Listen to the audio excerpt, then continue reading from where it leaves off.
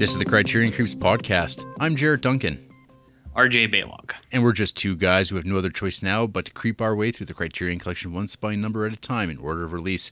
This week we're injecting punk into our hungry veins like everyone's favorite star-crossed lovers, Sid and Nancy, as directed by Alex Cox in 1986, and the 20th film in our Creep. But first, RJ, how are you?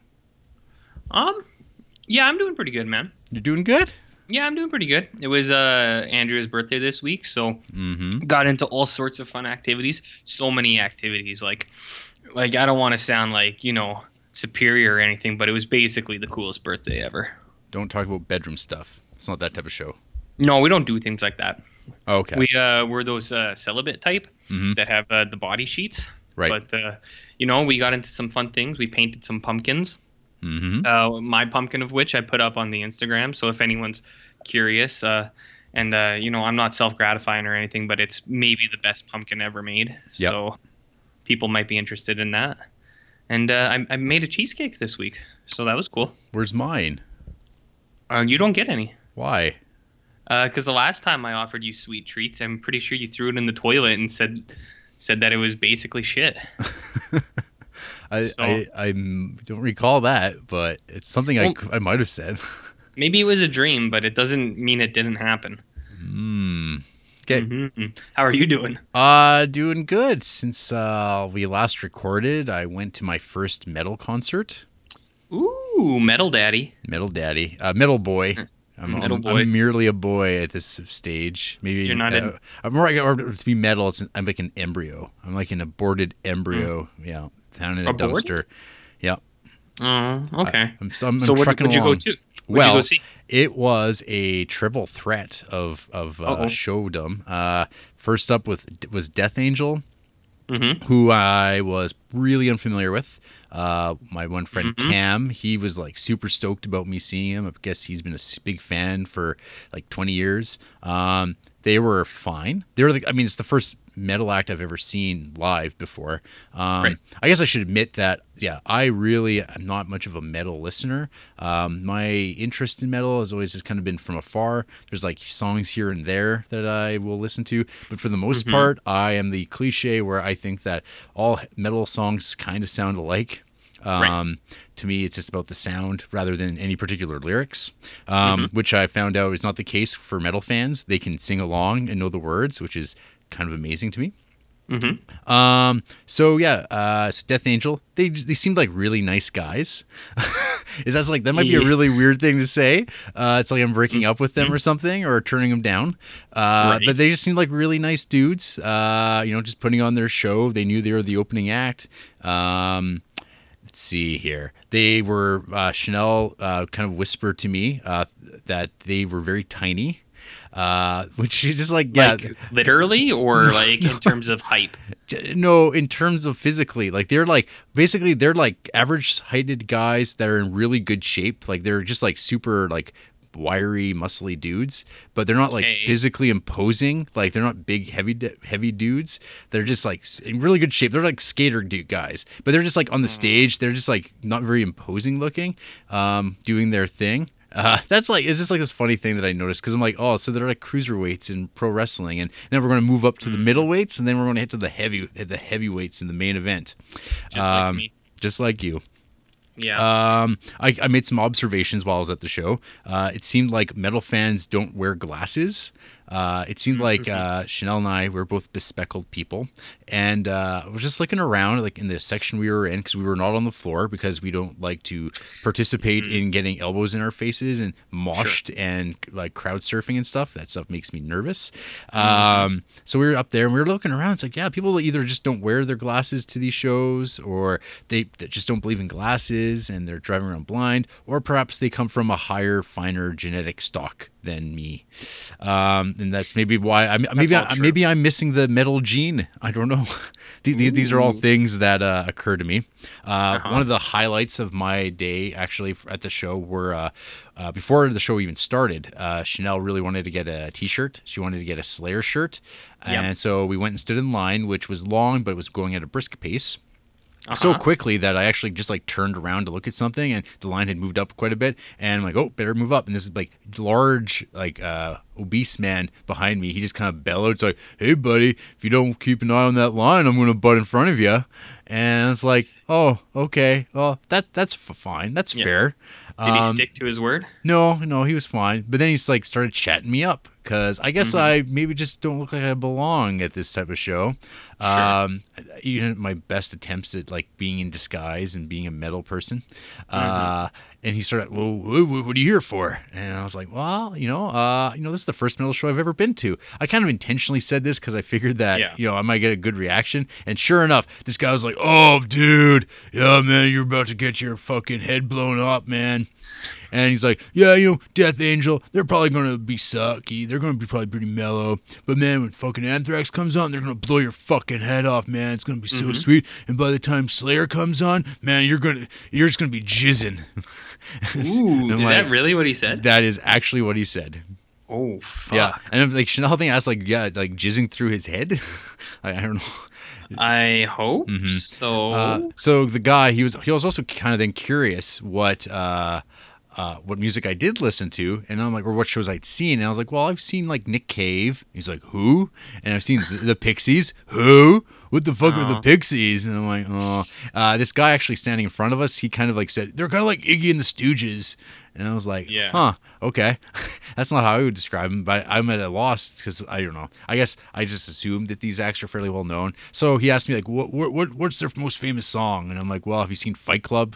And he's like, yeah. I'm like, yeah, it's the end song from that. Oh, okay. Yeah, to be honest, man, that's not my thing. It's just not my thing. I'm like, that's fine. I'm not asking it to be your thing, but yeah. So that was like definitely like I enjoyed my exchange there. And he seems like a legit dude. Yeah, he is a legit dude. Actually, yeah, most of the dudes there were legit dudes. Just like they all looked like a good third of them looked like they were auditioning for Sons of Anarchy. Like just hoodies and denim and beards, long hair, like just wannabe bikers, I guess. And they're just like, I don't know. It's easy to dress like that around Creepsville.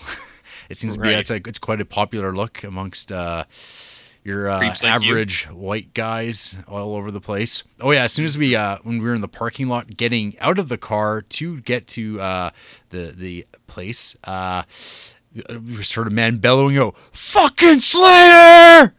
And I just burst out laughing because I'm like, "Yep," because we heard that many times the rest of the night. Yeah. Well, I mean, he wasn't wrong, right? Yeah, I guess not. So Anthrax came on. They were like obviously they were a lot older than I kind of was thinking, but I realized, oh wait, Anthrax has been doing this for a long time. Yeah.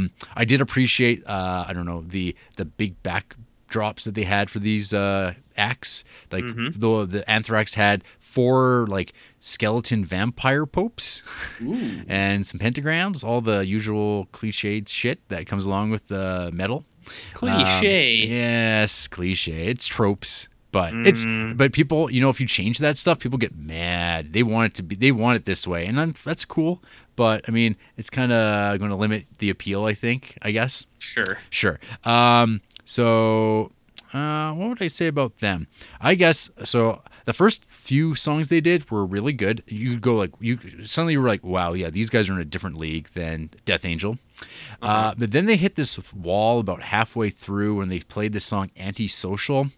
And that song, I actually genuinely was like, I don't like this song at all. I like really don't like this one bit. It's just like, it's not the type of metal that I've kind of like. For the metal that I like, it's not what I like at all. And then like the rest of their set was basically more music like that, where I was just like actively kind of like, I don't like this.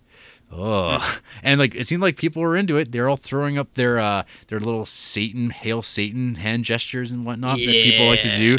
Another trope of shows, I guess, that kind of just make me chuckle. Man, they're just living their life, man. I know. They're rocking hard. At this point, Chanel pointed out there was this like big fat dude in a red shirt. He was like in the mosh pit, and he was just fucking roughhousing people and slapping them around, being a real turd. It's like this guy's just like one of those cowards who likes to go to these things to be a big man. So fuck you, anonymous fat guy. Yeah, I have a few stories about guys like that. Yeah, I think they're all. That's what they live for. They live for the mosh.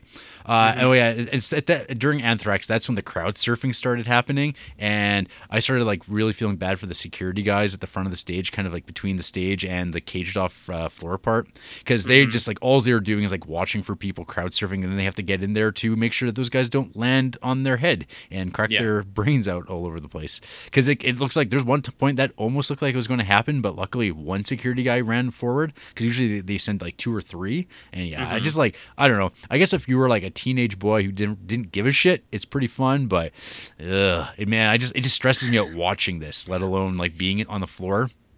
Yeah. And then of course there was like during Slayer, there's one girl who did this, and I'm like, oh, that's taking things. That's a risk. I don't know, Yeah. because It's a major risk. dudes are pervs. Yeah. Yep. Well, you're the biggest one around, so you would, Yep. if you're thinking like she needs to watch out, then she probably definitely needs to. Yeah. So, Yeah, I mean, it's like, sorry, folks, but that's like the worst case plays that you could be like, I'm going to throw this up and assume that people aren't going to try to grab me in my special places. Like, it's going to happen because dudes are gross and it's anonymous. So, grabbing by the special places. yeah. If only there was like a catchy, like way to say that. Yeah. If only, If only. Well, maybe one day. one day. But so did you have a good time though? Yeah, no, like I enjoyed it. I definitely would say the show went too long for my taste. It was about 4 hours all told, Holy which fuck. is crazy. Because I'd say that like it started right at 7 too, and Yeah. Death Angel went about 20 minutes, 25, and then there's about a 20-minute takedown setup for Anthrax, and Anthrax probably went about 40, and then it was probably about 9:20 when Slayer started, and they went till pretty well 10:45. They played Yeah. nonstop, and so Slayer, the main event, they were great. They were like fantastic. Chanel had kind of been warming me up towards Slayer the last Right. year or so. We went on a car trip last year, and before we left town, she's like, "I want some Slayer CDs. We're gonna listen to those in the car." And I was like, "Okay." So we went to HMV and bought some cheap Rain of Blood and stuff like that, and that's all the early '80s stuff. And I like that a lot. And getting to hear those songs live and see those guys perform, they are super great. That's why they are Slayer. Yeah, so they were totally worth it, but for me it went on way too long. Like Yeah. I was like so That's ready. fine. I was ready to go home and watch movies, RJ, because it's October. Because you're a big movie guy. I love But, my movies. Yeah, that's I'm a little jealous because I was supposed to go to that concert and it just didn't happen for one reason or the other. But I was supposed to go with my metal buddy, but he was going on the floor, and I asked if he thought I could handle the floor, and I think he said no. So I guess I was just gonna go sit up in the stands. But he took me to Iron Maiden in March last year, Yep. and it was fucking awesome. So I'll tell all the folks out there about that another time. But Sure. that was really good, and I wish I could have went to Slayer, man. It sounds like fun. Did you get me a T-shirt? Nope. You motherfucker! You never get me anything. You can't afford those T-shirts. I can't afford those T-shirts. Only Chanel can. She's a okay. high roller. I'm too busy buying Criterions. Yeah, that's true. Actually, shirts are expensive. I think the most expensive concert shirt I have ever seen was Arcade Fire. Some of their T-shirts were like $70. Oof. Yep. Woof. Woof. Yeah, that's silly. That's silly. Oh yeah, I think they were selling like $120 hoodies. Hoodies. Yeah, Yeah. which Pretty standard fare. I guess so. My friend got an Iron Maiden bandana for $20. That's So reasonable, I guess. Yeah. and I got a shirt for 50, but we had to wait till after the show, and they were all out of my size, so it's a size too small. Mm-hmm. So I don't know if I'll ever wear it unless I get fit. Hey RJ, Yeah. we've got feedback. Oh man. Yeah. Is it Yeah, we got some emails. good? Emails. Yeah. First up, we heard back from Josh, our good friend Joshua. Friend of the show? Yes. From South Africa. Yes. Okay. Cool. He wrote, "Hey guys, sorry I haven't written to you for a while and just recently caught up with the show. I just wanted to let RJ know he is wrong for not liking Salo and to thank him for calling me an asshole. Did I call him an asshole? I guess so. Or is it people who like the show? Yeah. Or like Salo? I think so. Okay. And thanks to the Ghoul School show, it's been fun hearing about horror movies I have never heard of and will probably never see. Good luck with the show. Regards. Well, Thank you, Josh. Yeah, thank you for the email. That's somewhat nice. I don't remember calling you an asshole, but it might have been about anyone who likes that movie.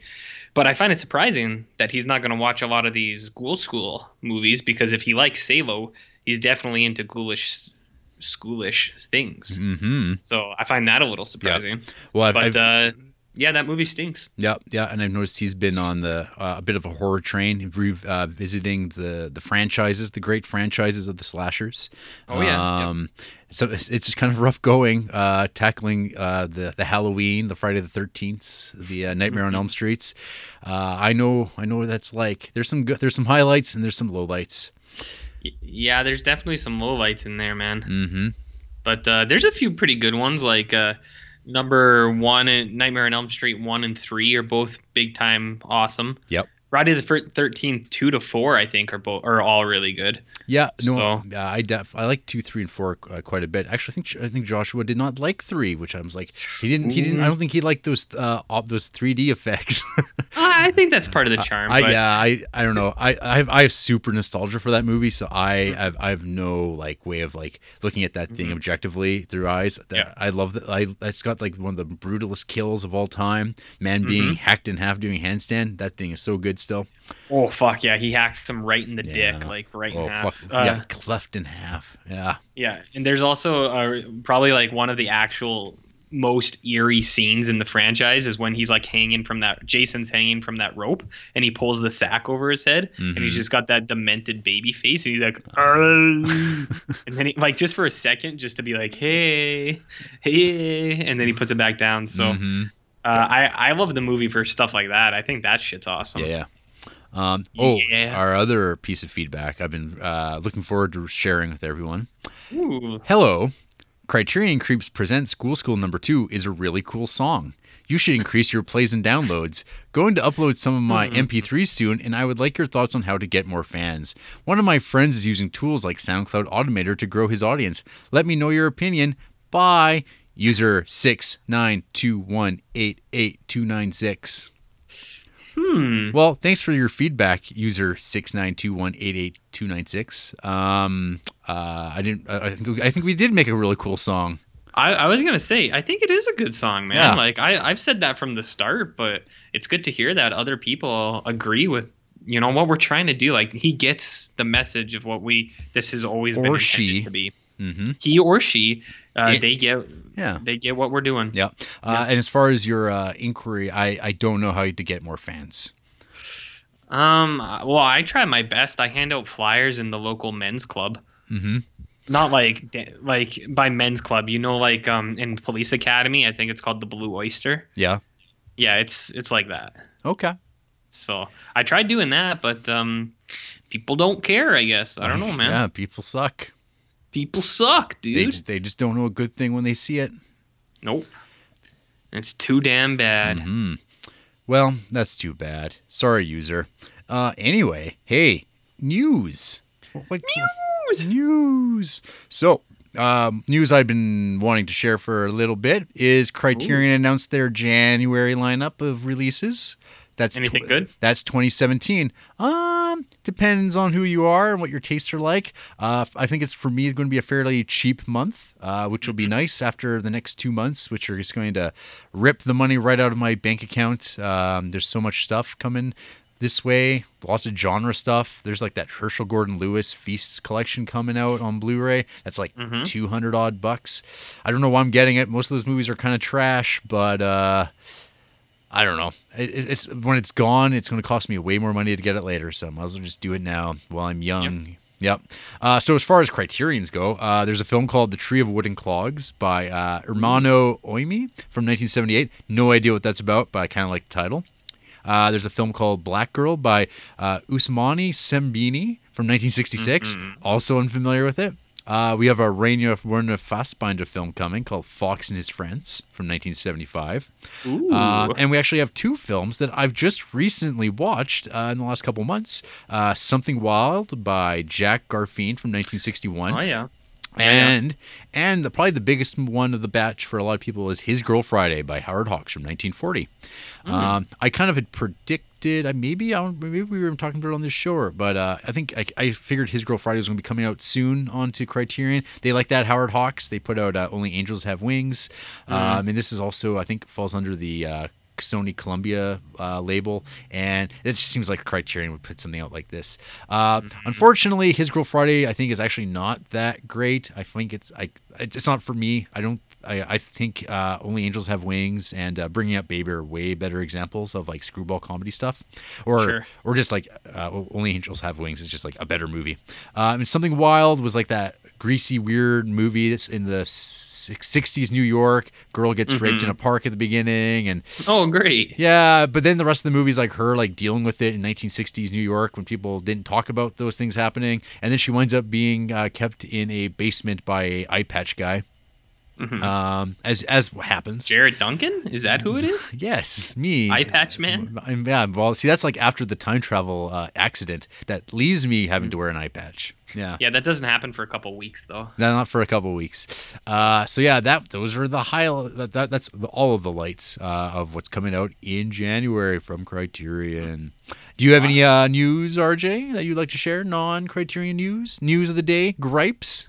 Grapes? Not really, man. I don't think there's anything that happened, or I'm just not keeping track of it. Oh my god. I don't know. I got nothing to complain about. They didn't announce any more Disney live action movies this week, so Max Landis didn't do anything this week.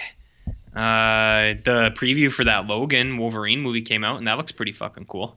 Yeah, you put Johnny Cash over anything, and I'm gonna like it. So. Yeah, any problems you might have had, it kind of overruns that. I will say I really like that trailer. As I've probably mentioned on this show, I'm not a fan of the superhero movie, but I kind of have a soft spot for the X-Men stuff. Yeah, but I thought this trailer was really good. Even though, like, I'd say like the way the movie was shot, it kind of looks a little like flat, but it's really tough to tell because it's all preliminary trailer stuff. So, but that music, boy, it put people in the mood, and I think everyone that's seen it just goes, "Whoa, this looks really good." And I'm like, yeah, it should. It looks like it's made for adults for once. That's novel. No, I think it looks really good, and Hugh and James Mangold did a good job on the last one, and I really like the X-Man franchise. I like the franchise a lot too. Wow. Because I was a 90s kid, so the cartoon was a big influence on me. Yeah. But I don't know if I've ever said it on here, but I think the best thing that could have ever happened to them is to like not be part of the whole Marvel universe thing. It's so much better. Like, they have so many characters and stories on their own. Like, if you tried to add anything else to that, it would just turn into hot garbage. Kind of like, I guess, what the last like Apocalypse turned out to be. It's just garbage. But X2, man, best movie ever made. Best movie ever made. Pretty close. Well, actually, that's news. I heard the guy writing the new Godzilla sequel, The American, is the guy who wrote X2. So that's cool. That means nothing, though. What else has he done in between? That's a long time. There was something else, but I don't even remember. So there's probably some junk in there. I don't know. Seal of approval. Seal of approval. So I got a piece of news, though, that actually goes back to one of our films that we've reviewed on the show. This is a little piece from AV Club, written by Sean O'Neill, probably one of their best writers, who takes these press releases and turns them into comedy gold. This headline is, "This Harry Shearer Spinal Tap lawsuit goes to $125 million." Whoa. Harry Shearer, increasingly the sonorous voice of protest in various contract disputes, is suing the entertainment groups Vivendi and Studio Canal for $125 million over profits he says he was cheated out of for This Is Spinal Tap. Shearer played Derek Smalls, bassist and self-described lukewarm water in the 1984 metal mockumentary, which was based on characters he, Christopher Guest, and Michael McKean had originated in 1978. You all, of course, will know this, folks, because you listened to episode 11 of Criterion Creeps. But after several decades of Spinal Tap enjoying a successful run across film, home video, albums, concert tours, and way overused quotes, Shearer says he's earned a mere $81 in merchandising income from a contract that may as well have read shit sandwich. In a video, sandwich. That's right. In a video posted to his just-launched website, Fairness Rocks, Shearer explains that while filing a claim like this one is neither funny nor easy, I think it's important to challenge the status quo, not just for myself, but I hope for all my fellow artists, musicians, and creators. And if the claims he's alleging are true, they're certainly justified. After his company discovered the suspicious accounting in 2013, Shearer says Vivendi told him this is Spinal Tap simply hasn't been profitable, despite it being released twice theatrically, selling untold amounts of VHS and DVD copies, and airing on television, odds are right now. In addition to somehow generating a mere $81 in profits across the 22-year period from 1984 to 2006, Vivendi, who also owns the label that released the film's popular soundtrack, also claims that total profits from the album amounted just $98. Wow, $98 is about enough to buy one miniature Stonehenge, Shearer says, alluding to a scene that if everyone had just paid him $1 every time it's been referenced, this lawsuit wouldn't even be necessary. Sadly it is, and Shearer, who similarly took on Simpsons last year, is now accusing both companies of fraud, misappropriation, and breach of contract, along with using Spinal Tap profits to offset losses from other unsuccessful movies. The lawsuit also paints a picture of Vivendi's generally deceitful practices and overall mismanagement of the Spinal Tap brand, including allowing a beer company to trademark the Spinal Tap name unopposed, yet requiring Shearer himself to obtain a license before so much as appearing as the character he created. In addition to $125 million in damages, Shearer is also seeking to have the Vivendi's copyright to Spinal Tap terminated at its 35-year mark in 2019, though it's unclear as yet to whom the rights should revert. It also hasn't been said yet what, if any, involvement this lawsuit will have from guest McKean or director Rob Reiner. What is clear is that when it comes to media corporation accounting practices, it's such a fine line between stupid and criminal. All I have to say is, yeah, that's some bullshit. I don't know. Like, I think I saw Rob Reiner respond, and I think he just said, yeah, I think people should be paid what they're deserved. And it's like, yeah, no shit. Yeah. Well, it sucks to be him. That's pretty crazy. Yeah. Yeah. That sucks. It stinks. It stinks. Yeah. It's a big shitty sandwich, man. Yeah. It's just like, it's kind of crazy though that it took till like 2013 for him to like realize that, hey, I haven't made any money off of this thing. And now it's like time to investigate. It's like, oh, I don't know. Hopefully that doesn't bite him in the ass that it like took too long to visit it or something silly. But yeah, well, we'll see how that plays out. Harry Shearer seems to like start shit and then it just kind of goes away, gets resigned. I don't know. Yeah. Well, he's got a lot of money anyway, so I don't feel bad for him either way. He's got that fat Simpsons money.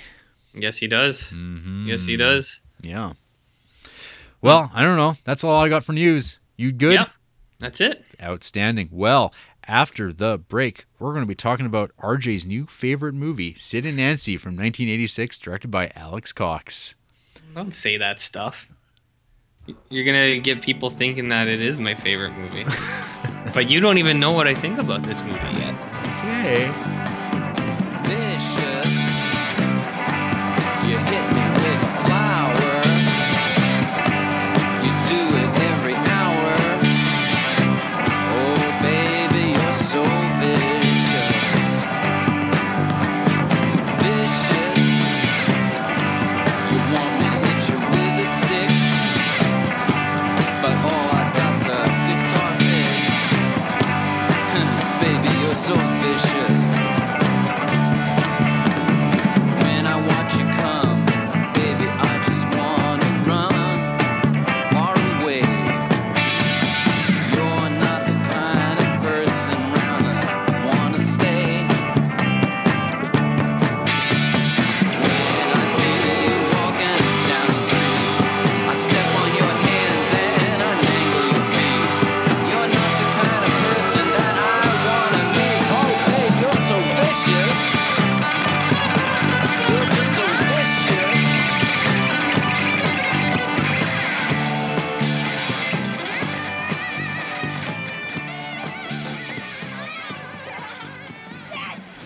We've got company! I love the Sex Pistols. Are you gonna make an honest woman out of our Nancy, Sid?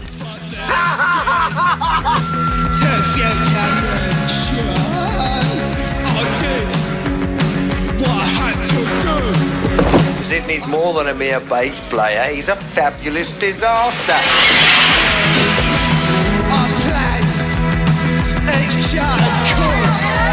He has a Sex Pistol. All your human needs are seen to.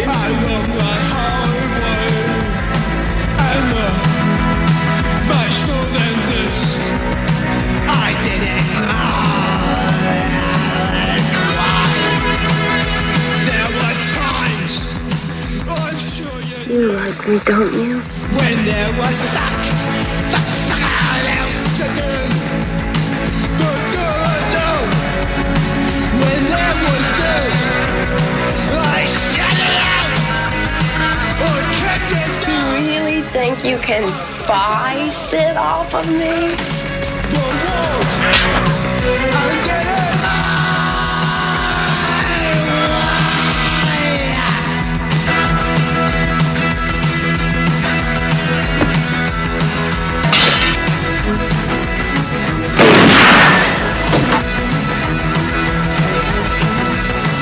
I love you.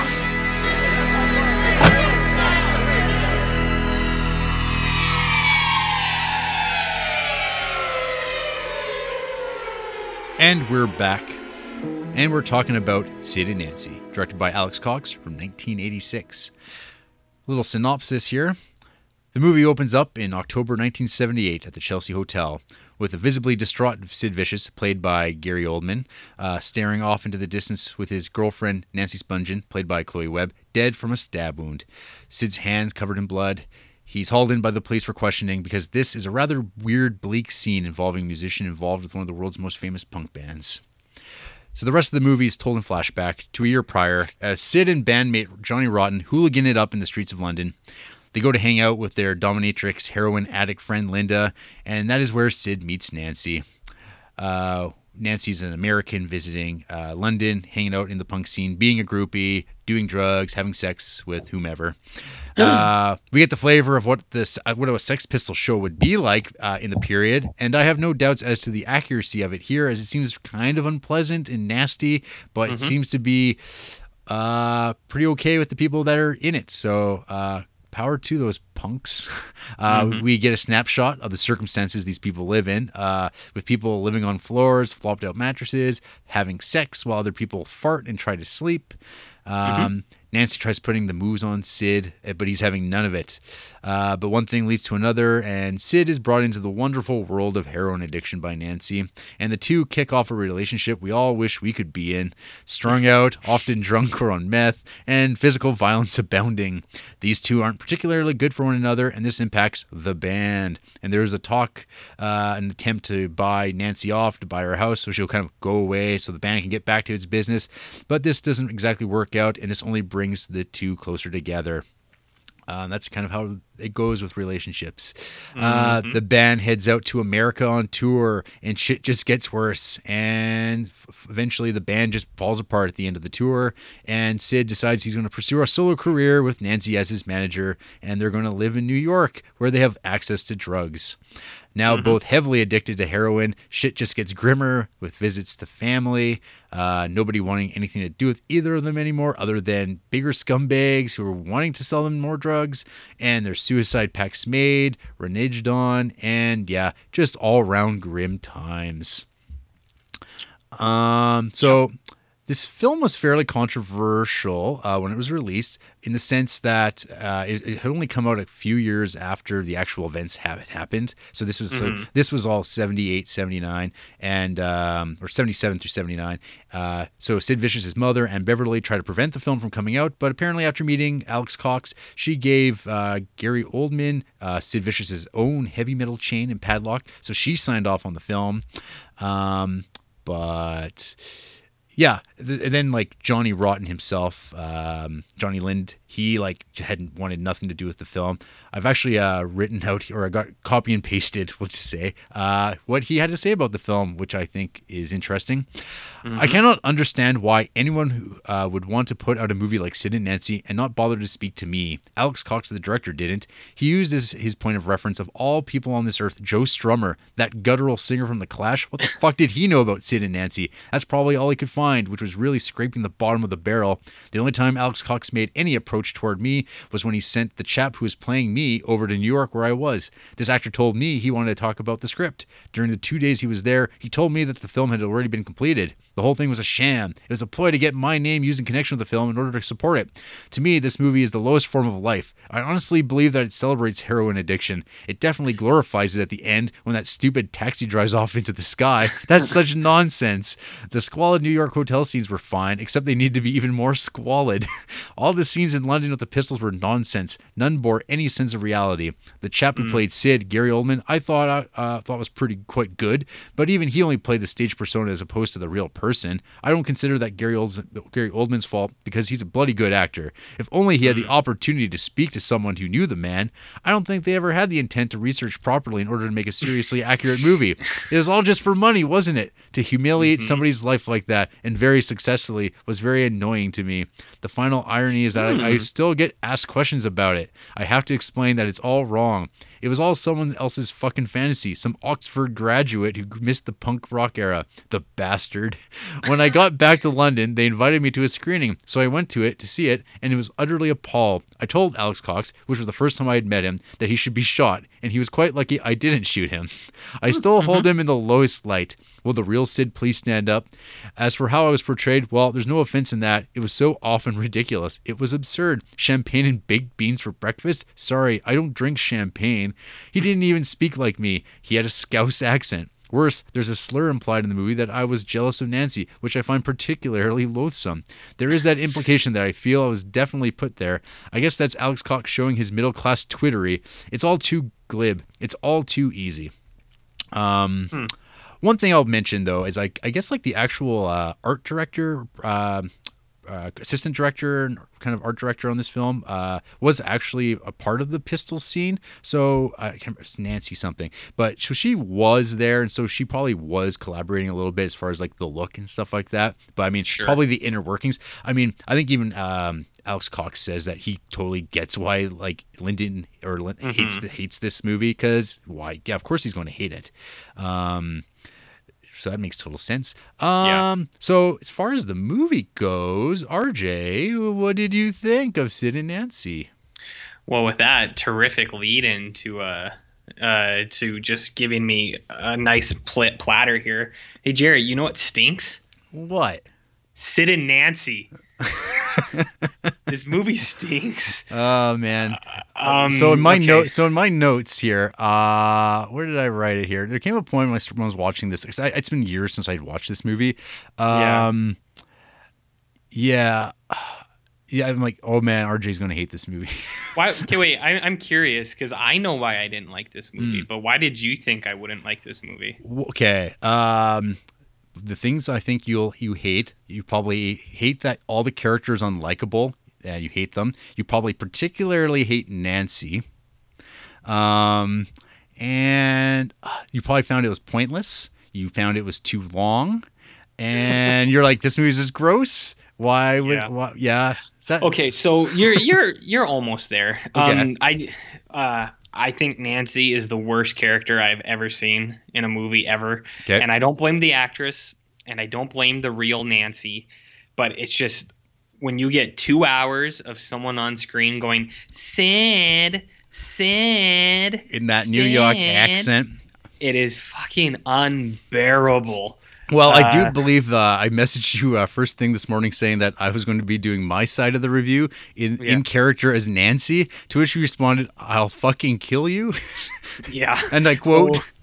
Yeah, exactly. Well, I think she sucks. You're right. I do think the characters, none of them are likable, but that's actually not why I didn't like it. So I'm going to lay it out for you right now. Okay, go.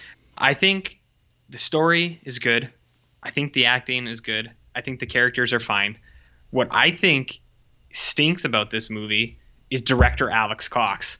I think this is the only movie I've seen from him, and I think he did a pretty bad job with it. Like, there were so many things that were happening where a scene would happen, and I'd be like, oh yeah, I really like this. And then it would go in a different way, and I'd be like, why the fuck is he doing that? Like, it's so bizarre to me. Like, one thing, I think this movie looks really cheap, like it was made for TV, which isn't like necessarily a negative thing. Like, I don't mind like low quality stuff like that, but that's how it felt to me. I thought the audio was really bad. Like there's a lot of weird sound things. The big problem I had was like, so he would do things that I think if he stuck with would have been really cool. Like when the apartment room catches on fire, it's kind of like just burning and it's slow. Like it kind of slows down a little bit. But then when the firemen come in, it's like sped up. And he does that a lot in this movie. Like he speeds up things, like and fast forward. Like the kids go up to him and he's like, "I'm Sid Vicious," and the kids like all run away and fast forward. And I think that's so cheesy. Like I don't like that at all. Huh. See, because when I first started watching this movie the other night, I was like really impressed by some of the direction. I think like controversy. Actually that's like the one thing I would compliment this movie on is Alex Cox's direction at times.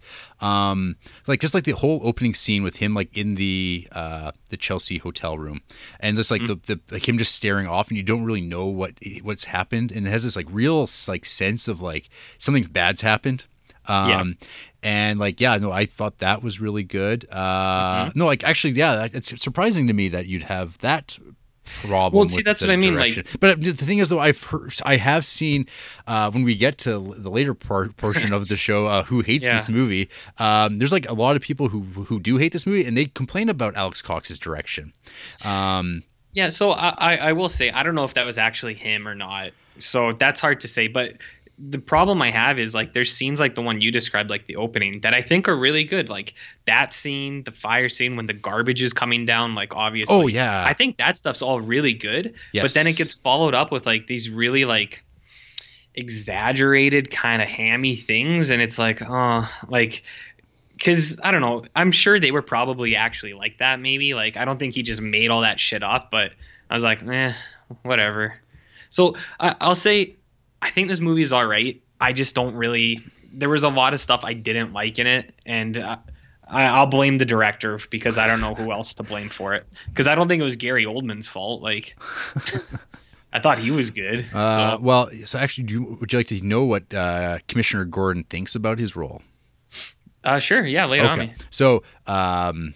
Lee Harvey Oswald, he said that he's probably the most consistently praised thing about this movie. Like everything you read, even people who hate this movie talk about how good Gary Oldman is, which is funny considering he actually turned the role down twice before accepting it after the urging of his agent and the salary, I guess. It's like, right. His reasons for turning it down was he had no real knowledge or interest in the punk movement, which makes sense considering like he's now kind of like one of those like famous right-wing Hollywood guys. He felt the script was banal and who cares and why bother. He later dismissed but he also later dismissed his performance, saying, "I don't think I played Sid Vicious very well." So he's like not even a fan of like his performance in this movie. I think he's actually really indifferent to this, which is it's just funny though that like he thinks very little of it, but like this is like kind of like probably why a lot of people will seek this movie out because it's Gary Oldman or the fact that Alex Cox directed Repo Man. Exactly. Like I haven't seen Repo Man, but I hear good things. This is the only movie I've seen by Alex Cox. Well, so yeah, I mean, like this is my whole basis for him. Okay, so yeah, I would say that like it's kind of fun. I guess because we're watching in the order that we're in. I thought maybe you had watched Repo Man already because it's got aliens and but also I think the weird like stylistic stuff you're kind of like having issue with. It would make sense if you've seen Repo Man because that's like Repo Man's got a lot of that in it. Oh no! But it makes more sense there because it's not a biopic about real people and not set in like heroin dens and just filthy fucking degenerates like just sloughing off their life. No, okay, like, but no, like that's interesting. No, it's totally interesting though because I would say that like there's like moments in this movie that are just like breathtakingly like beautiful or like really good. Like one of the first ones is like when they're in the phone booth and she's called home to tell her mom that they got married and send money. Like because we know what her end game is, and then like when she like isn't getting her way and she just starts freaking out and we get the flip and just losing it. Like that scene is so brutal to watch. Like it's tough. Like I thought that scene was just so well done. I'd say that like as far as like Nancy's like the Chloe Webb performance, one of the things that like I couldn't help but look at, it was just like how horrible she looks. Like her makeup, it's like she looks like she's 50 years old, and I'm like, what the hell? And like, I don't know, it seems so weird. Like, but then I started looking it up, and I'm like, oh, like when Nancy was killed, like she was 20 years old. Chloe Webb, the actress, she was 30 when she was playing this role. But what's funny though is Courtney Love actually wanted to play this character. She really wanted to play Nancy, which actually would have made a lot more sense because she was actually like 20. Yeah. She was 22, and so. But I guess they wanted like a name actress, which I guess Chloe Webb is a name actress or something. I've never even heard of her before. Me neither. But maybe she's like more better known like in the UK. But yeah, you know. Whatever. Hilariously though, Courtney Love would get her chance to play Nancy Spurgeon a few years later in her relationship with Kurt Cobain. That joke's never been made. oh, Jareth. Oh. But no, yeah, like, so I don't want to give the wrong impression here. I did lead a little heavy. I do think there are good things in this movie. Like I said, certain scenes I think are really good, and I actually like the story. I don't mind that they're all shitty because, you know, hey, everybody in the world is really shitty. so it's like, I think that stuff is fine. It was just there was a lot of elements that I just didn't like, and it kind of brought the whole down for me. And I was like, come on, like I don't know. English kids are the worst. Hooligans. I think punks suck. Watching like a punk show just makes me like so like feel so old and like, ugh, I hate these kids because it's like they're up there like spitting on people and like I'm just so like, ugh. RJ's so cool. Yeah, well, whatever. And then they're all whiny bitches about it too. It's like you'll get a dude who's like spitting on people and someone will bump into him and be like, ugh. Like, shut up, man. You asked for this life. Mm-hmm. So, I don't know, man. Yeah. So, okay, I guess go along with that. So, yeah, Alex Cox told NME magazine that we wanted to make the film not about Sid Vicious and punk rock, but as an anti-drug statement to show the degradation caused to various people is not at all glamorous. Well, I'd say mission accomplished.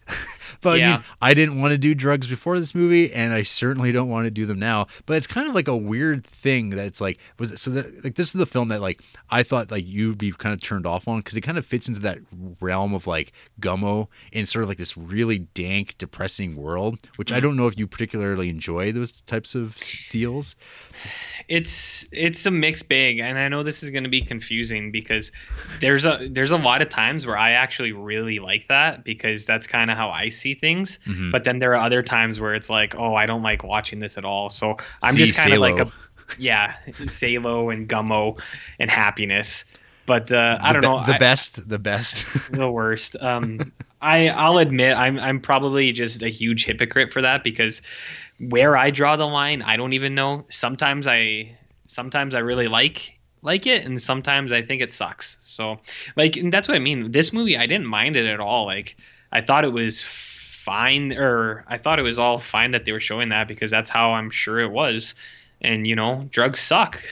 They ruin people. So I didn't mind seeing that. It's like I said, that's not really the problem I had with this movie. It was just other stuff, which I don't know. I just didn't dig some of the things that some of the ways they presented. They actually made the movie. Okay. Yeah. I don't know. Yeah. There was one line I thought was funny when they were farting. So yeah, farts are funny. You're at least consistent. Yeah. People know what I like by now. Your comment about sound brought to mind. There was like this one bit of like ADR that's like right at the beginning in the interrogation scene. It's so bad from the one spot though, where he's like, he bit my fucking hand, and it's like, what the hell? Like it's so overdone, and I'm like, wow, that's really sloppy. And I mean, some people could like wring their hands and apologize for it. And make say, well, it's part of the punk aesthetic, the sloppy technicalness. And it's like, no, it's not. It's just cheaply done, and could have be done a lot better. But, I noticed that a couple times actually, like the ADR stuff. Like I saw it pop up a few times, and it's not even that like.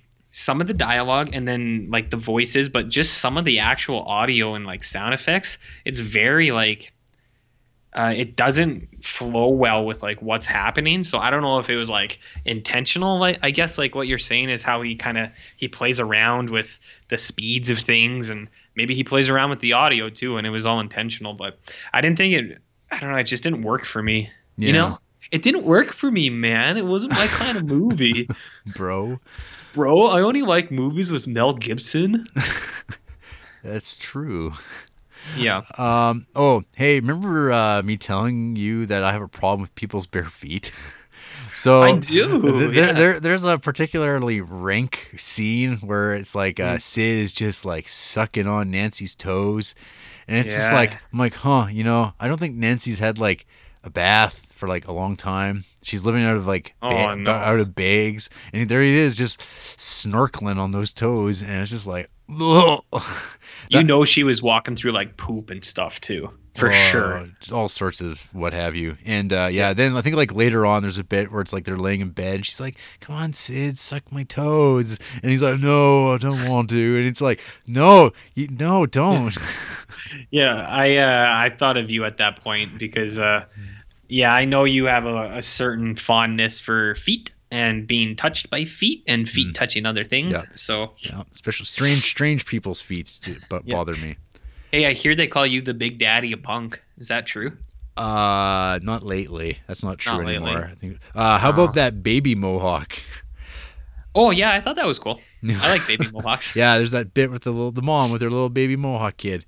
That reminds me of I think like sometimes like when I'm watching like old wrestling pay-per-views, there's like just scenes where like in the front row there's like this like it's like probably 10 o'clock at night in Georgia, and there's this dad with his like infant at a wrestling show like late at night watching just men being thrown around, beer being tossed about, and it's like it's really loud in there. That's like the last place you should be doing this. And well, that's a great tradition that comes across to punk, and I'm sure metal shows as well. Yeah, probably. So I guess everybody sucks, right? Everyone's horrible. That's my catchphrase, I think, for the show. Yeah. Yes, and I've left a note here for myself. Nancy's beautiful voice. Oh God, like I'm not. So I know I'm gonna come off like I'm gonna come off like an asshole because I feel like I hit on certain themes a lot, but I'm not trying to be sexist or misogynistic or anything, but it's really fucking annoying to hear her fucking yakking all the time. And if it was a man doing it, I would have the same problem. It's like I don't want to hear you just like me and just whiny ass motherfuckers, man. I mean, to show that you are you will be equally offended by both men and women with annoying voices. You also had the same problem with Chop Top from Texas Chainsaw Massacre 2. Oh, fucking horrible. I remember too because I got cut off when I was talking about that in a previous episode. But I think that movie sucks, number one. And I think he is particularly bad in it. And I don't blame the actor. Because there is definitely a Toby Hooper thing where he was trying to make that movie as like hammy and annoying as possible. But like I swear to God, I had to watch that movie on fucking mute because like the entire 80% of it was him in the background, chopped up, being like, or the old guy like droning. Yeah, the old guy was like droning on. He was like, "Oh, ribs, baked beans." So that movie sucks too. So I just hate really whiny fucking people. It drives me crazy because, okay, I get it where it's like, a lot of people own a house. They can watch a movie at like a normal volume. I live with two other people, my girlfriend and a roommate. And, we have neighbors and stuff like that. So when I'm watching a movie and it's just the loudest, most obnoxious, like screeching, I turn the volume down because I feel bad. And also because I don't want to listen to it either. So Texas Chainsaw Massacre 2, watch with mute on. Just put on a nice like Beethoven symphony in the background. And Sid and Nancy, just have the remote ready for like 30% of the movie. You're basically going to want to mute. Fair enough. That's how I feel about that. Yeah, no, that for me, like it is like in that it's almost borders on bad acting though too. Like I really with her, I really don't know where that line is.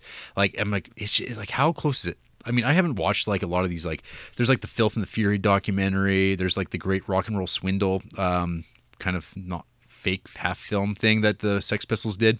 Yeah. So I'm like, I'm not really familiar with like her in reality to know like how much of like that like weird like New York accent she actually has. So I'm not sure how accurate that is, but yeah, it's like definitely like, ugh, like it's cringy. Like it's supposed to be, like, and I think it's supposed to be, but it does kind of border into like bad territory. Annoying. Or just like bad performance. Yeah. Like it's Well, like, see- but it's hard for me to tell. Like, but That's what I mean too. Like when I was watching this, I was like, well, I'm sure this is how the actual people really were. And you know what? I wouldn't have liked them either if I met them in real life. I would have been like, these people are annoying as shit. It's like, all right, Sid Vicious, go get a fucking job and take a shower, you bum.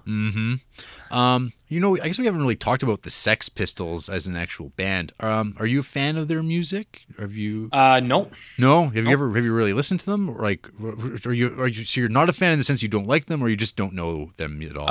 No, the only experience I have to them is Guitar Hero 3. Anarchy in the UK was on that.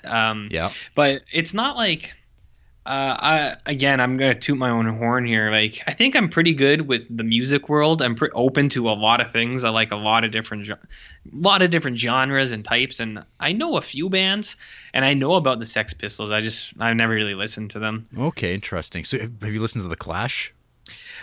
Just a little bit, but Like just like kind of their singles and stuff, and like probably. Are either of them anything like Pixies or Echo and the Bunnymen or like those types of bands? No. Because I listen to those guys. They're like probably they're definitely probably an influence in some more regard because they were like that UK like 70s punk scene, and I think that kind of like led into a bunch of other stuff. But like so yeah, I mean like Sex Pistols only ever had one album, which is they had some singles and like stuff like that. But yeah, they had their Nevermind the Bollocks, Here's the Sex Pistols. That's like the iconic like pink and green cover in black text or whatever. And yeah, so I mean, like I remember that was like one of those CDs you could buy for like $8, like super cheap. And I remember like wanting to learn about punk music. My friend Corey, he was like really quite into like the British punk stuff, so I kind of would borrow his stuff and rip them and whatnot. But yeah, I remember like basically my one Sex Pistols story that I can think of is I remember at the comic book store that I work at way back when I was like 16 or 17 years old. I actually put this CD into the CD player at the store. Oh no! And I was just thinking like, yeah, I mean they're pretty good. And I remember one guy came to the store and he was like, wow, awesome, Sex Pistols, that's great. And this was more to the chagrin of Bobby, who's just like, nope. Because he's more of a like America's Got Talent, traditional, quote unquote, traditional singing modes. His wife teaches music or used to teach voice stuff. And that's what he likes. He likes normal music. He does not care for punk or hard music, even 30-year-old punk music. And so I remember arguing with him. He said, "This is my store," which is true. But I remember like, what? What's wrong with the Sex Pistols? I just couldn't get it around my mind that people wouldn't like that. It seemed like people did, but I guess you're the punk. I'm the You're no good punk, Jarrett. I'm like the new punks that like don't get tattoos and stuff and don't drink and do drugs or anything. That's like a The rare nerds. Yeah, well, the nerds are the new punks. Whatever, man. Whatever, man. I got a skull and crossbones tattoo. I'm hip. I'm with it. Yeah. No, I don't. I was gonna say I think I just don't really listen to punk music. Oh yeah. That's probably the only things I don't really listen to are punk and maybe country, but yeah. That's it. Yeah, there's... Oh, man, I'm going to look it up real quick, too. But actually, speaking of music, I think the music in this movie is really good. Yeah, I thought the music was good. Oh, you know what scene I actually liked a lot? Was the scene at the end with the kids and the boombox.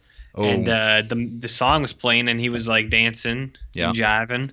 I thought that was all really cool. I thought the song was wicked, and I liked seeing him dance with kids. Yeah, so that was fun. Yeah. That last song that plays too, that "Taxi to Heaven" by Pray for Rain. Yeah, that's the music that starts the DVD.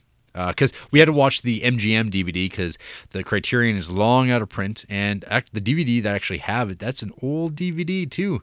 It's like 2003, so that movie could probably use a little bit of love because like all the special features from the Criterion are lingering elsewhere. So Yeah. I don't know. It sounded like it had some neat stuff, had some commentary. I'm sure with Gary Oldman saying, "Yeah, I don't really care about this performance." Yeah, I'd love to hear that. Yeah. Well, I mean, I think I would agree with Gary on this one. yeah. It's not one of his better performances. No, just the movie on a whole, Oh. where he's just like, yeah, I don't know, I don't care. Yeah, he doesn't care about these punks. Yeah, he's like, this movie doesn't really need to exist. Hey, RJ, have you ever carved a woman's name into your chest? Yeah, but I usually do it in a lot more sensual way. Oh, without her, like, what do you use instead of a razor blade? Fingernails, man. Cool. If you don't use your own body to implement harm, then what are you even doing? Yeah, you're not even in the game then.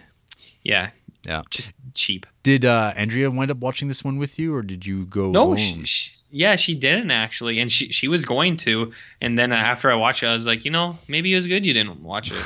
I was like, I didn't really like it. Yeah. It's like you might have, I don't know, Mm-hmm. but Then Sid's My Way. So the actual version of that song by Sid Vicious, it's used quite famously at the end of Goodfellas. If I don't know if you remember that or not, but yeah, that's kind of like I didn't actually. yeah, because it's kind of weird because that whole sequence, it's like played for a dream sequence. Because what it was is like that was actually filmed for the Great American Swindle. That Malcolm McLaren, who I don't know if you probably didn't pick up on it because the movie doesn't really play with it. So their manager, the guy who's like out front of the venue, and that's their manager, Malcolm McLaren, who's like quite an interesting figure in his own right. Like he did a lot of stuff. Like he was a manager for a lot of musical acts, and like in this movie, kind of depicts him as kind of a scumbag and kind of like doesn't really give a shit about like what people do, but as long as they can show up on time and make him money. But yeah, he actually co-wrote he was going to work on a project with Alan Moore called Fashion Beast, and it was going to be like a movie, but it never really came to be, and then it kind of exists now as a comic. That's like it's like a Beauty and the Beast thing. But yeah, so people, if you want to read about Malcolm McLaren, go and do that. He's a fascinating person. Hey, did you know that My Way scene that was entirely improv? Gary Oldman just came out of his dressing room and started doing that, and everyone else just everything just clicked. Well, that was based on an actual thing. No, it was completely improvised. Oh, then he went back in time. Yep. Oh, Yep. and he told Sid Vicious about it. Yep. Oh, okay. He thought it was a heroin dream, but it wasn't. Here's the one note I wanted to mention too. I wrote down Kitty. So did this amp up the tension for you, waiting for one of these heroin addicts like hurling this poor little cat out a window, and you hating the Criterion Collection forever? I was really afraid it was going to go the Train Spotting route, where it's just neglected, and then you'll pass it and it's been like long dead, like the baby in Train Spotting. So I was thinking that was going to happen, and no, yeah, it did. It had me at the edge of my seat for the entirety of the movie, and I was just like, man, I hope that cat's just gone. Yeah, I think it does. Get a better life, man. Yeah. So I remember when I was thinking about that, I'm like, yeah, this actually, they mentioned Train Spotting. This movie really is its like cousin. This movie is very much so that. But yeah, I would say my complaint with this movie is it's too long. Oh fuck yeah! Yeah, again, like I don't know if it's like the resentment I hold, like having to watch these movies amidst like watching all these horror movies and be like, oh, better go do the Criterion job, and like being like, oh my god, this movie's going on too long. But I think this movie could easily drop like a half hour, and you would never know. You wouldn't know what they cut. So yeah, that's like probably my biggest like problem with it. I guess I thought I liked this movie a lot more. Rewatching it, I don't like it as much as I remembered. And a lot of it it's just like, it's so like, it's such it's so good at succeeding and making an unpleasant movie. But at the same time, I don't really like, whereas like I find Salo really interesting to think about, and it depicts like horrible shit too. Whereas this movie, I just don't like. I don't know. I won't think about this movie actively ever. So you're in middle in the road for this guy too, then maybe. Yeah, no, I am. I'm very much Yeah. like, I think it's like, I think like I said, I think there's like some really amazing moments in this movie. Yeah. But like it's all paced out with lots of like just people doing drugs and doing drugs and then doing some more drugs. And then some boring shit, and then some whiny shit, and then some meaningless shit. Yeah. I just remembered another thing that I hated. When you were talking about the manager, you know that scene where he gets pulled out from a concert and gets beat up? Yeah. Which is like a bizarre scene in itself. It's like, would that ever really happen? But maybe it did. I don't know. So anyways, the manager and like that other dude come up, and then the manager does like a finger gun, and then one of the guys like mugging him gets scared and runs away. And I was like, huh? and then he like points at it another guy, and it makes like a gun sound. I was like, okay. I was like, I see that you're being really playful, but it's like, but that doesn't explain in any way like why a guy would get scared from a finger gun. So fuck you, Alex Cox.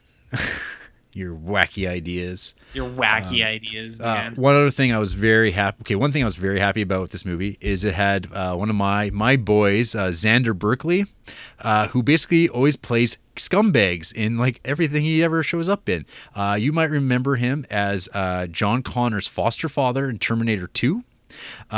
He's just like consistent factor in like a lot of movies. Like there's in Leaving Las Vegas, he's the I think I remember what the title of it is, but he's like this gross cab driver that's driving Elizabeth Shue home after she's just been gang raped by some frat boys. And he makes some joke about like, oh, looks like you got an unexpected backdoor delivery as she'd been anally raped. And he starts like, he's really concerned about getting money from this horribly brutalized prostitute.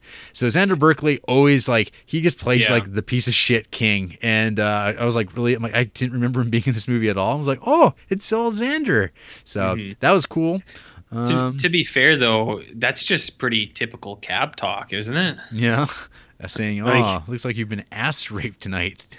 I got that 3 times on my walk home. Yeah. So I don't know where you're hanging out that this is a weird thing for you for some reason.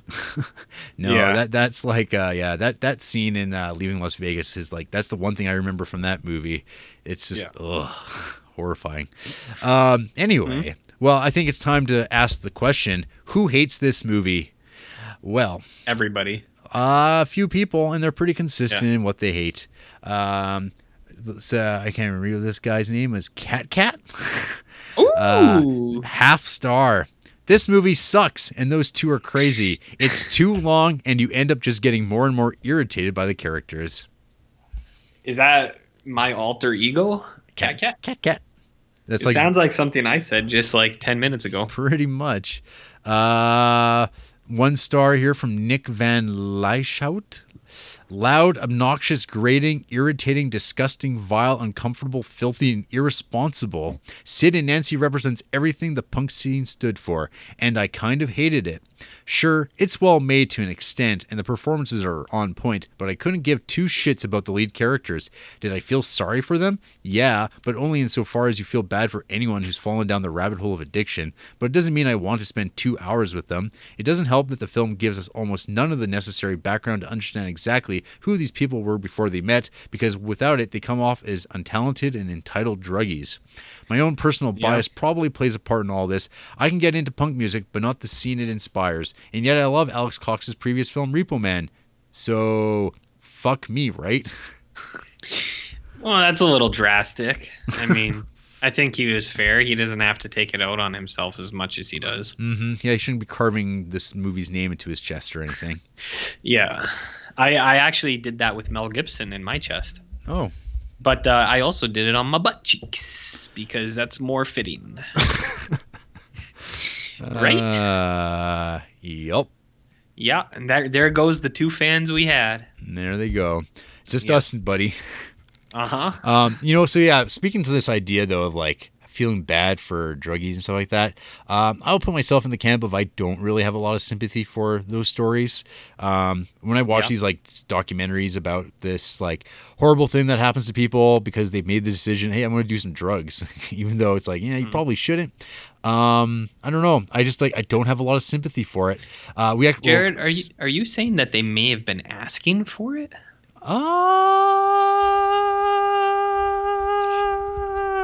I don't know. Because of that green thing they were wearing? That green thing they were wearing. We had a few years ago, Chanel and I were living in this apartment around the corner, actually, from where you live now, and we had some neighbors that lived above us, and they all started off well and good. It was this guy and a gal, and then they kind of started getting into the drug scene. The girl got out of that relationship and moved out of town, and she seems to be doing okay right now. But her boyfriend, he just became a bigger and bigger piece of shit as he got into drugs, and his apartment started looking a lot like one that we saw tonight in Alex Cox's film. And then he started letting other drug addicts stay in his building after he left. And fun. And then it just started getting worse and worse. And we kind of like were having like this like passive aggressive war with them. And like at that point I was just like, I don't give a shit if these people live or die. Like I don't care. Like I want them to overdose and go away. That's like how you like have to start feeling. And well, the guy in that relationship, he did die of an overdose several years ago. And good for him. And I don't know. At this point, now I don't care. Now it's kind of like, well, that's too bad, because it seems like people still like talk about how they miss him and stuff like that. But at the same time, I'm like, yeah, but I mean, this kind of like came upon himself to a certain degree. But I don't know. Maybe I'm insensitive and I just don't get it. I'm sure if we actually had a drug counselor listening to our show, they would tell me why I'm wrong and part of the problem. But I'd like to take a moment here to provide my disclaimer that all opinions in this podcast are the individuals and not the others. So I'm just going to distance myself from your thoughts once again. That's fine by me. Yep. Hey, man, I'm being bold. Throwing it out there. Yeah. Hot take, Jared. Hot take, Duncan. That's right. Yeah. Yeah. No, God. Speaking of drugs, too, there's this like working at the comic store last night. There was this like kid who came in who probably was like early 20s, and you can just spot like these like crack addicts and fentanyl you just kids. Smell it on them. Well, you can smell that they haven't bathed because they smell like shit, and they come in all smiles. They're like the friendliest people because they want to be nice to everybody till they get something that they want from you. And he wanted to sell like a pile of like Magic the Gathering cards to us, and they're all just like beat up, smelly cards. And he's like, these are really valuable, and I gotta get some money for them. And it's like, well, I know why he needs that $10 for, but we're not giving it to him because this is junk. Well, yeah, but if he said they were valuable, you take him at his word, Jared. Yeah. If you can't take a person for their word, what kind of community do we live in? I don't know, but I don't know. It's just bummed me out, man. Drugs suck. This movie, I don't know. It doesn't quite suck, but I don't know. Drugs are horrible, and I don't know. It's kind of weird that this whole Sid and Nancy movie kind of is it's like an anti-drug movie, but I don't know. It's not really. I don't know. Is it successful? No, I don't know. I think something like Requiem for a Dream is the ultimate anti-drug movie, but yeah, I'd rewatch that one any day of the week. Yeah, not this puppy. Requiem for a Dream. That movie really depressed the shit out of me when I watched it right out of high school. Well, rightfully so. That movie, yeah, but now I think it's kind of funny. Requiem? I'm a monster, RJ. Jesus, you are a monster. I say it a lot as a joke, but every now and then you get a little shimmer comes through where it's just like, yeah, you are pretty bad. You're this country's greatest monster. You're worse than Hitler. Oh, come on now. Well, that's a Simpsons joke, folks. Don't get into a nutshell here. Mm-hmm. Flavor country and stuff. Flavor. You know, people out there will know what I'm talking about, and if you don't, then whatever. You should watch more old Simpsons. That's all. There you go. Well, I think that's that for Sid and Nancy. Goodbye, you two dead junkies.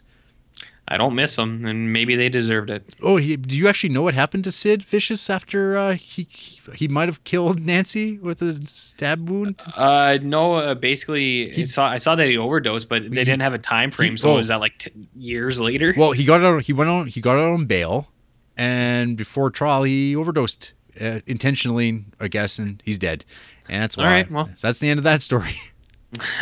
Well, see you in hell. Yeah, he took that taxi to heaven.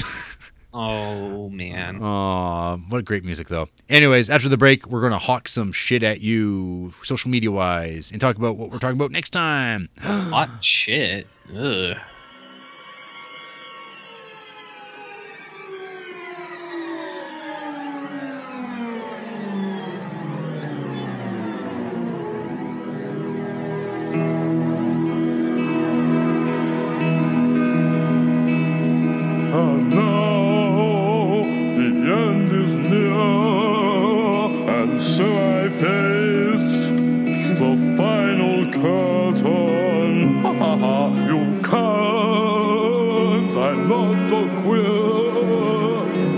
state my case, of which I'm certain. I've lived a life that's full, and each and every highway exit much more than this. I did it my way.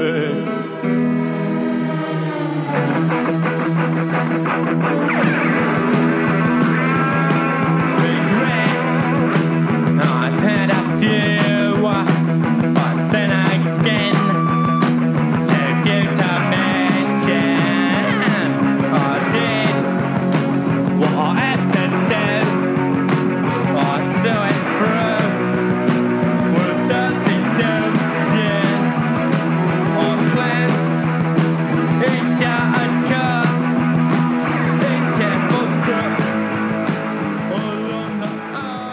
You holding? I'm always holding, man. I got Sweet. Mel Gibson movies and gay porno movies and wait, not scratch that last one. Ben Affleck movies and tacos. Sweet. And hey, folks, you can follow us on that Twitter at Criterion Creeps.